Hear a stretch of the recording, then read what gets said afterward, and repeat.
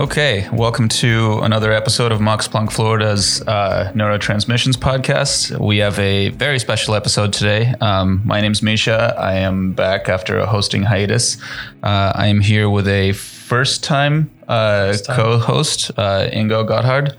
And he is a grad student here at the Empress program, which is a combined graduate school program we have between Max Planck in Florida and Max Planck in the society in Germany. So I encourage anybody to check it out because it's a very unique opportunity. But we also have a very special speaker here today coming from UC Berkeley. So welcome to Stéphane Lamel. Thank you for joining us today. Hi, Misha. Hi, Ingo. Thanks for having me here. It's a great pleasure to be here. And yeah, I look forward to my interactions with the students and faculty today. Yeah, sure. So Dr. Lamel, he's the Empress invited speaker. The graduate students got together and decided that you are a particularly interesting person to come and get to talk over here. So thank you for coming. You study the circuitry behind mental illness. And you do this by studying motivation, reward pathways. So can you kind of get us started on a sort of a broad picture of what your research is? Yeah, so actually we are very much interested in the dopamine system. And so as you probably know, dopamine neurons have been involved in many different neuropsychiatric diseases. For example, Parkinson, drug addiction, and other illnesses that are associated with deficits in motivated behavior. And I actually started working on the dopamine since my PhD already. And so since then, what we basically found is that dopaminergic neurons are not a homogeneous population. They are very diverse neurons with very different molecular properties, electrophysiological properties. And a lot of what we now points to the idea that dopamine cells, based on where they projection in the brain, they have very specific function and very different properties. And so we are very much interested in understanding how these cells are embedded in neural circuits. And can we identify sub-circuits within the dopamine system that subserve specific functions? And by doing this, we hope that ultimately we get a deeper understanding of mental illnesses in which these neurons are involved. Currently, the major problem we have in the treatment of many neuropsychiatric diseases is that the treatments are not very specific. They have a lot of side effects. And what we think it's due to that most of these treatments, they interact with the entire dopamine system. They are not specific. For example, if you think about Parkinson's disease, we treat the patients with levodopa. So we basically give them dopamine, but dopamine receptors are expressed all over the brain. And that's why we have a lot of side effects also of the Parkinson disease treatment. Or the same cases for schizophrenia. So D2 antagonists are still a very popular treatment in schizophrenia. But there are a lot of side effects. For example, the patients develop Parkinson disease-like symptoms. So what we think, if we can figure out a way of how we can target specific dopamine subpopulations, then we might have a chance of figuring out more specific and more effective treatments for all of these diseases. So if we're talking about subpopulations, I mean, let's say we're talking about the ventral tegmental area, right? The sort of epicenter of dopamine activity that you're looking at. When you're talking about targeted treatments, are you saying that the future should be more about developing drugs that are specific to individual types of dopamine receptors? Or are we do you want to develop things like deep brain stimulation, for example, that's being used in more specific ways in Parkinson's, for example, to alleviate side effects and to keep the sort of window of drug activity open for longer periods of time? I mean, is it drugs or is it something else? We are addressing the topic from both angles. So we are interested in identifying, for example, specific ion channels that are expressed only in one population but not the others. If we can identify them, then the idea would be to interact with pharmaceutical companies, for example, to figure out more specific treatments. However, the work we are doing is also focused on neural circuits that we can think of figuring out more specific brain regions or maybe specific subregions we can target, for example, with deep brain stimulation. So particularly the interesting thing about dopamine cells is that we have found that these in the ventral tegmental area, these different dopamine subpopulations, they are, for example, located in different subregions of the ventral tegmental area. So, and we think that these anatomical distinction between the subpopulations, even though we only work in mice, might be able to translate it also to humans because the dopamine system seems to be well conserved across different species. Even in flies, we find these different dopamine subpopulations that are anatomically separated. So you can think about that if we can define specific subregions more specifically in the brain, for example, on an anatomical level, this information might be helpful even for neurosurgeons that target their specific deep brain stimulation to more specific sites. Mm-hmm. More recently, we got very interested in the nucleus accumbens, and we found also there that there are particular subregions within the nucleus accumbens that are involved in very different dopamine-associated functions. And this might be, again, another information because in deep brain stimulation, the nucleus accumbens is already a target. And so we think if we define the function of dopamine in these different subregions, this information might serve on both angles, either pharmacological by really characterizing these cells out based on their molecular identity and ion channel functions, but also on the neural circuit level. So both angles might be useful for future treatments. When you talk about the dopamine system and different circuits, can you explain a little bit more in detail what the link is between circuitry and the dopamine system and generalized mood disorders such as major depressions? So the idea is that dopamine cells are not doing all the same. They for example, in depression, what might be the case that there are different populations that respond differently to chronic stress, which we know is a major trigger for major depression. And so some cells might become hyperactive, they might fire more. And so there's very nice work from Eric Nestler lab after social defeat stress that there are certain dopamine populations that might fire more. But it might be the case that other cells become less active. We don't really know yet which, based on their projection, which cells become more active or less active. But it's clear that, for example, in major depression, dopamine cells have a very important role. So it seems like dopamine has a big role in lots of different disorders, and the dopamine system is essentially very widespread throughout the brain. In the circuitry level, there are lots of different circuits that are involved with dopamine, and a lot of them have various dysfunctions when it comes to dysfunctions of the brain. So how do you study this? What are the sort of techniques that you use to approach this problem? Yeah, so I started basically working on the dopamine system, mostly using anatomical techniques with retrograde tracing, so really define very nicely dopamine cells based on their projection target. So simply speaking, you can inject a retrograde tracer into a specific projection target, and then you label the cells based on where they specifically project in the brain. And then you can perform like electrophysiological studies, you can perform molecular studies, perform RNA-seq on identified cells, for example, everything based on their specific projection target. And so that's basically our bread and butter technique, retrogradely labeling, identifying cells on their projection target.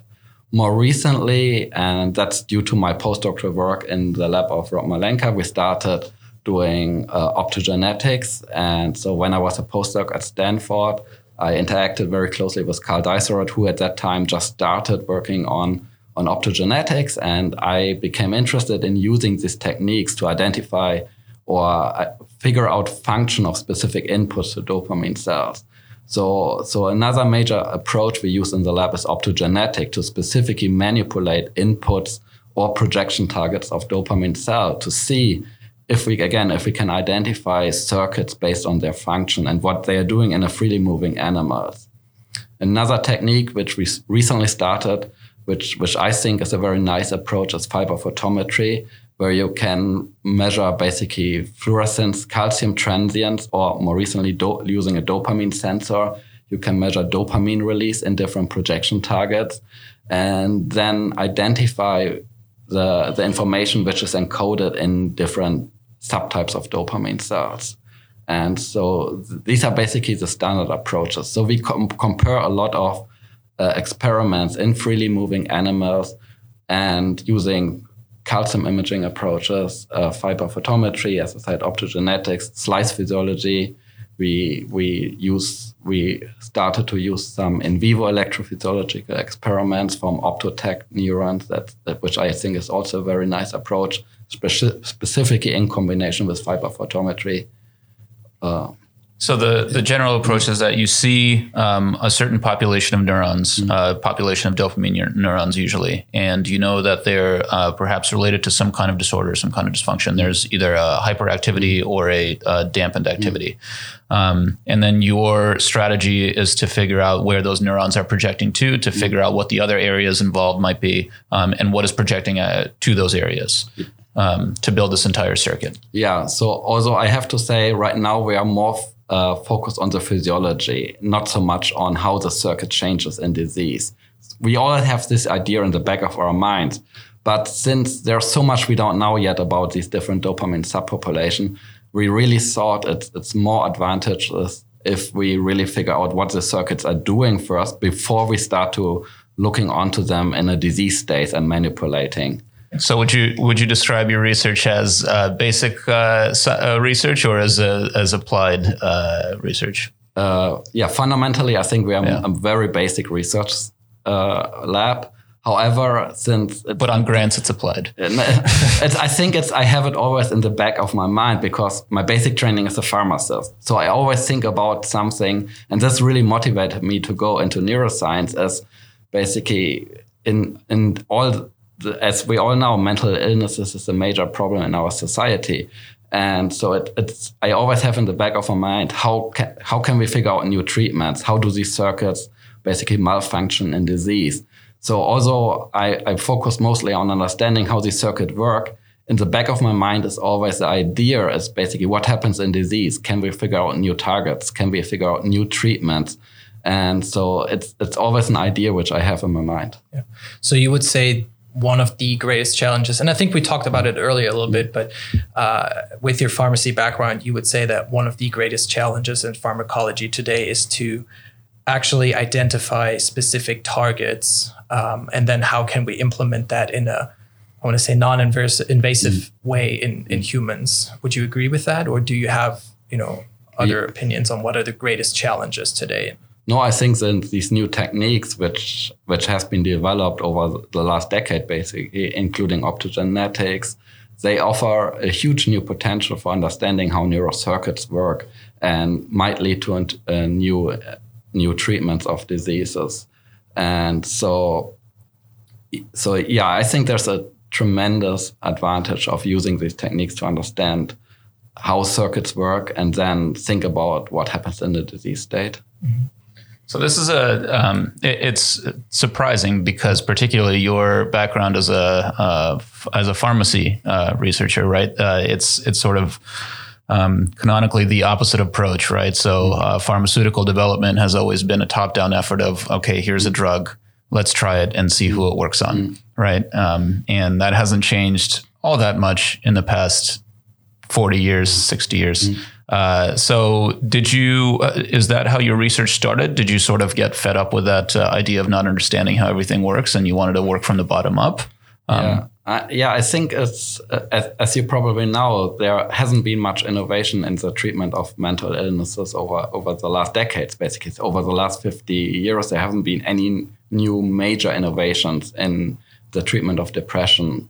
More recently, ketamine has been a big plus, I think, and a new way of treating depressed patients and patients with depression. But generally, there hasn't been much advancement, and that might be a reason because if you look into those pharmaceutical companies, a lot moved away from research in neuroscience, and so. But this was not really the reason why I came into neuroscience research.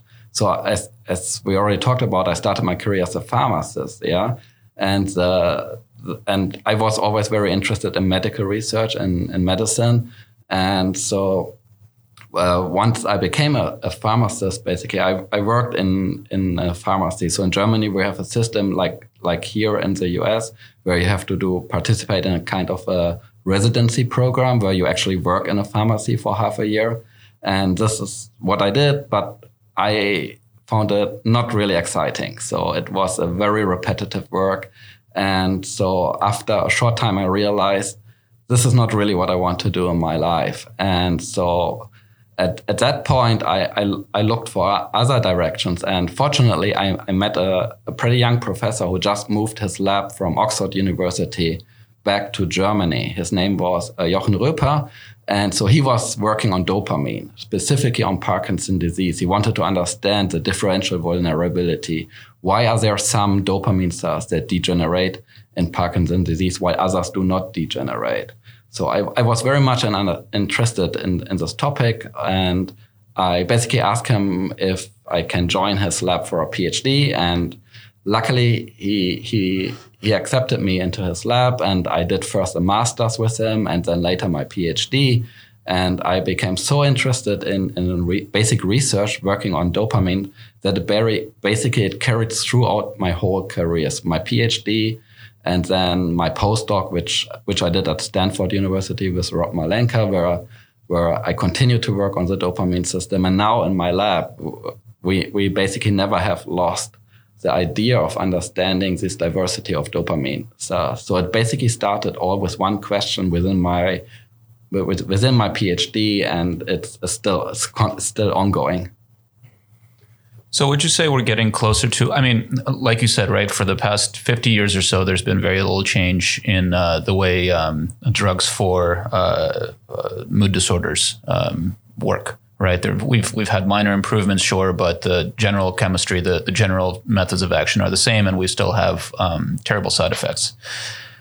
Are we getting to the point where basic research is good enough, cheap enough, and efficient enough that it is going to start making a bigger difference to how drugs are developed? I mean, are pharmaceutical companies becoming more interested in this kind of work?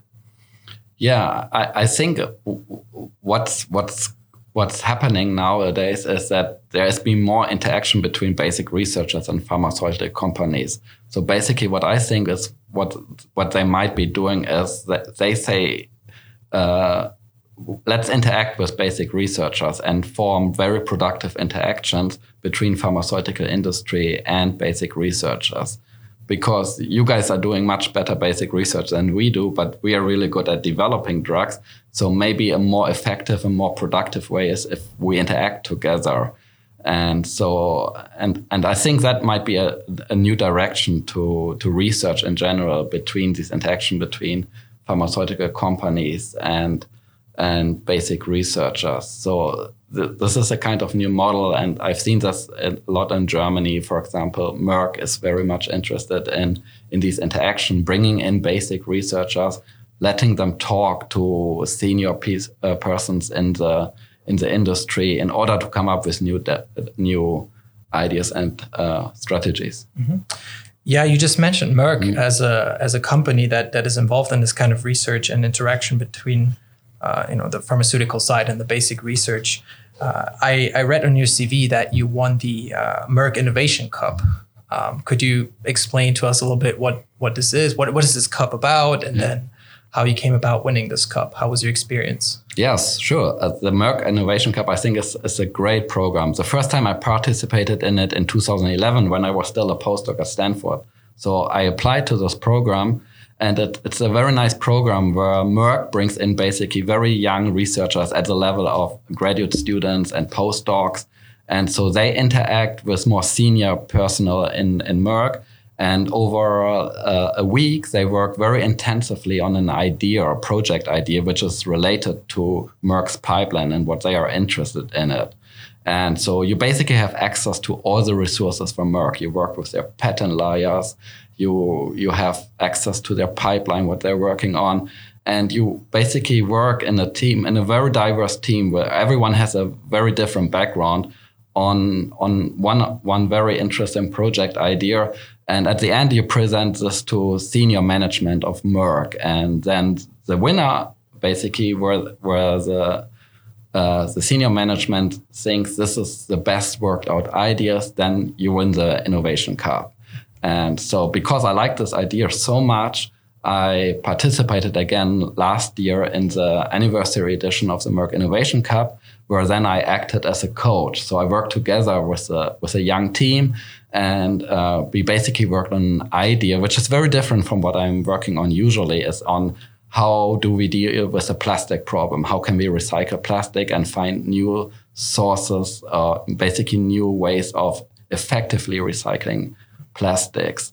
And so very different from my day-to-day life, but I really enjoyed it working with young people on very innovative ideas and really doing brainstorming with them and developing an idea from the very beginning to the end to a presentation. And then we pitched it very successfully to a senior management team. And yeah, we won the Innovation Cup. And I thought it was a great experience. And I can recommend everyone to apply to this. So basically they have it on an annual basis.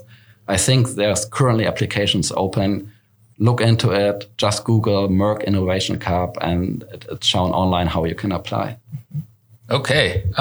So from what I understand, so in my field, we have hackathons where you get a bunch of programmers in a really sweaty room for a couple of days sometimes. And it's the same idea, right? They're given this task and they have to build a group where they have complementary skills, basically. And they have this question they need to answer, and they win a prize at the end. Yeah, it's very stressful. It's like basically 1 week full power, right? That's basically right. But more than 12 hours a day. So I can visualize this in a programming setting, but for something like a research question, what is the level of I'm assuming you're not doing experiments over the 5 days, right? No, you work very intensively with literature and with the experiences of Merck personnel, basically. And then you basically form a presentation of this. You have an idea, and as you know, there's a lot of literature out there, right? And sometimes it just takes to put a little puzzle pieces together and very interesting research projects develop. And in this case, if Merck is later interested in it, they will provide you with the resources to really make this happening.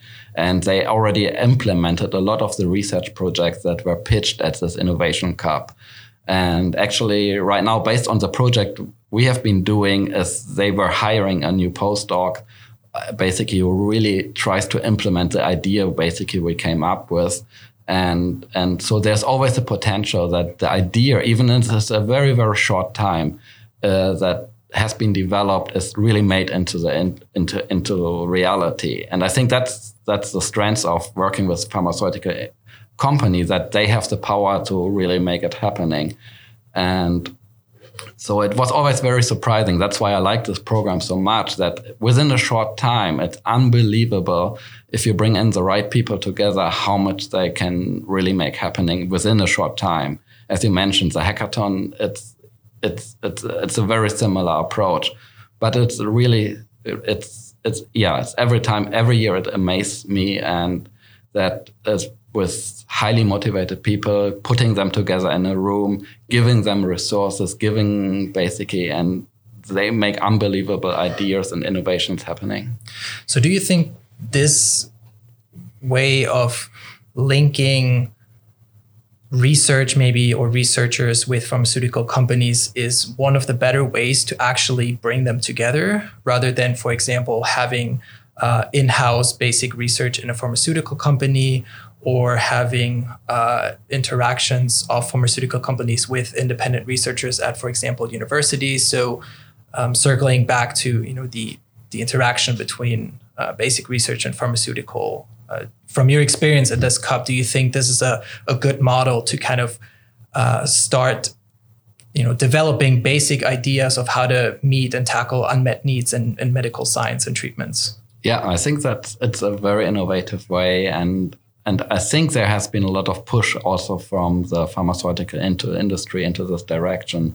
At least now as a PI, I see that there are a lot of openings and grant applications where you can apply for small startup funding from the pharmaceutical industry, and then you work out a project where they have some interest and you have some interest.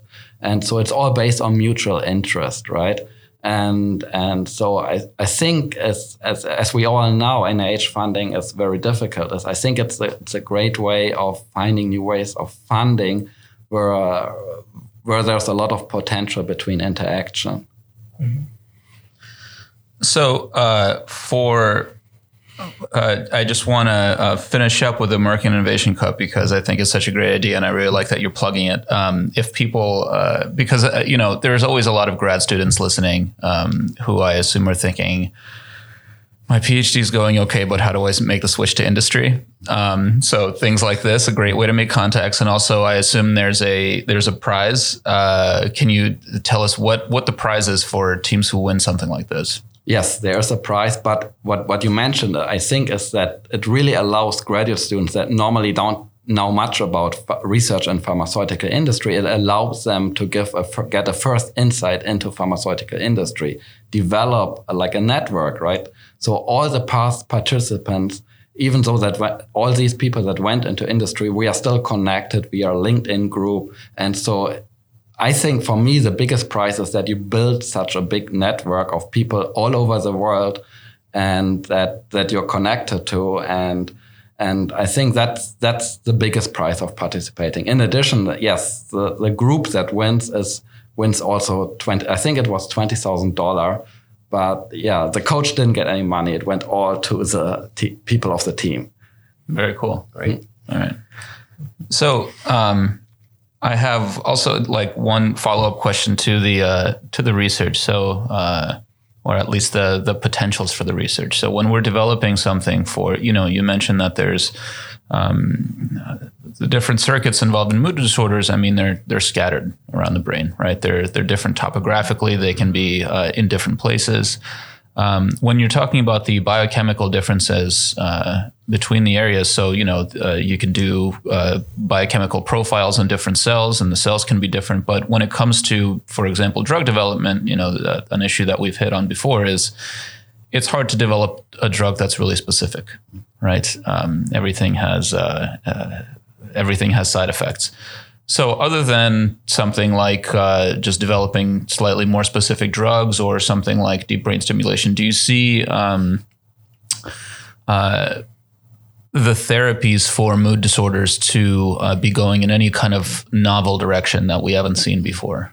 Yeah, so we had recently one project in the lab where we studied the effects of chronic stress, not on the dopamine system, but on the lateral habenula circuitry. And so what we learned during this project is that when we thought a little bit more about depression and how chronic stress affects the brain, we realized, well, depression is such a complicated disease, and there might not be a way, at least in the near future, when we will treat it in its entirety. But what might be able is to treat specific symptoms of depression, because the big problem with depression is that there's enormous diversity of symptoms, right? But if we have a way of how we can identify specific neural circuit changes that are associated to specific symptoms, then at least we might find more specific treatments that target specific symptoms. And in this study, what we did is we went from a circuit level, from identifying behavior all the way down to cellular changes, physiology, and genetic changes using single-cell transcriptomics. Then we identified candidate genes that are upregulated or downregulated. And what we're trying to do now is basically to use CRISPR-based approaches to manipulate these candidate genes and then see how this affects the circuitry, the physiology, and ultimately the behavior. So we thought this is a novel way of how we can think about depression research, basically, that we identify basically specific genes that are closely related to behavioral adaptations. And yes, we identified really a whole pipeline of interesting candidate genes, and using strategies just as, for example, CRISPR, we can now in a very effectively way manipulate them, test them, and see, do they play a specific role? Whether these genes ultimately will lead to a treatment, and that's, as you correctly mentioned, it has a lot of implications. But I think it's a new and maybe more specific a way of thinking about this. The interesting thing what we found in the study is that the candidate genes we identified, we could only identify them because we looked at specifically identified behavioral phenotype. In the past, how research has been done, if researchers just compared stressed versus non-stressed animals, or in other words, depressed versus non-depressed animals, we would not have identified these genes. Only by associating our research with closely defined behavioral phenotype, we were able to identify new candidate genes, which a regular analysis of stress versus non-stress would not have been shown up. So we don't know yet where this will take us, but we think it's a new way of thinking about this in basic research. Yeah.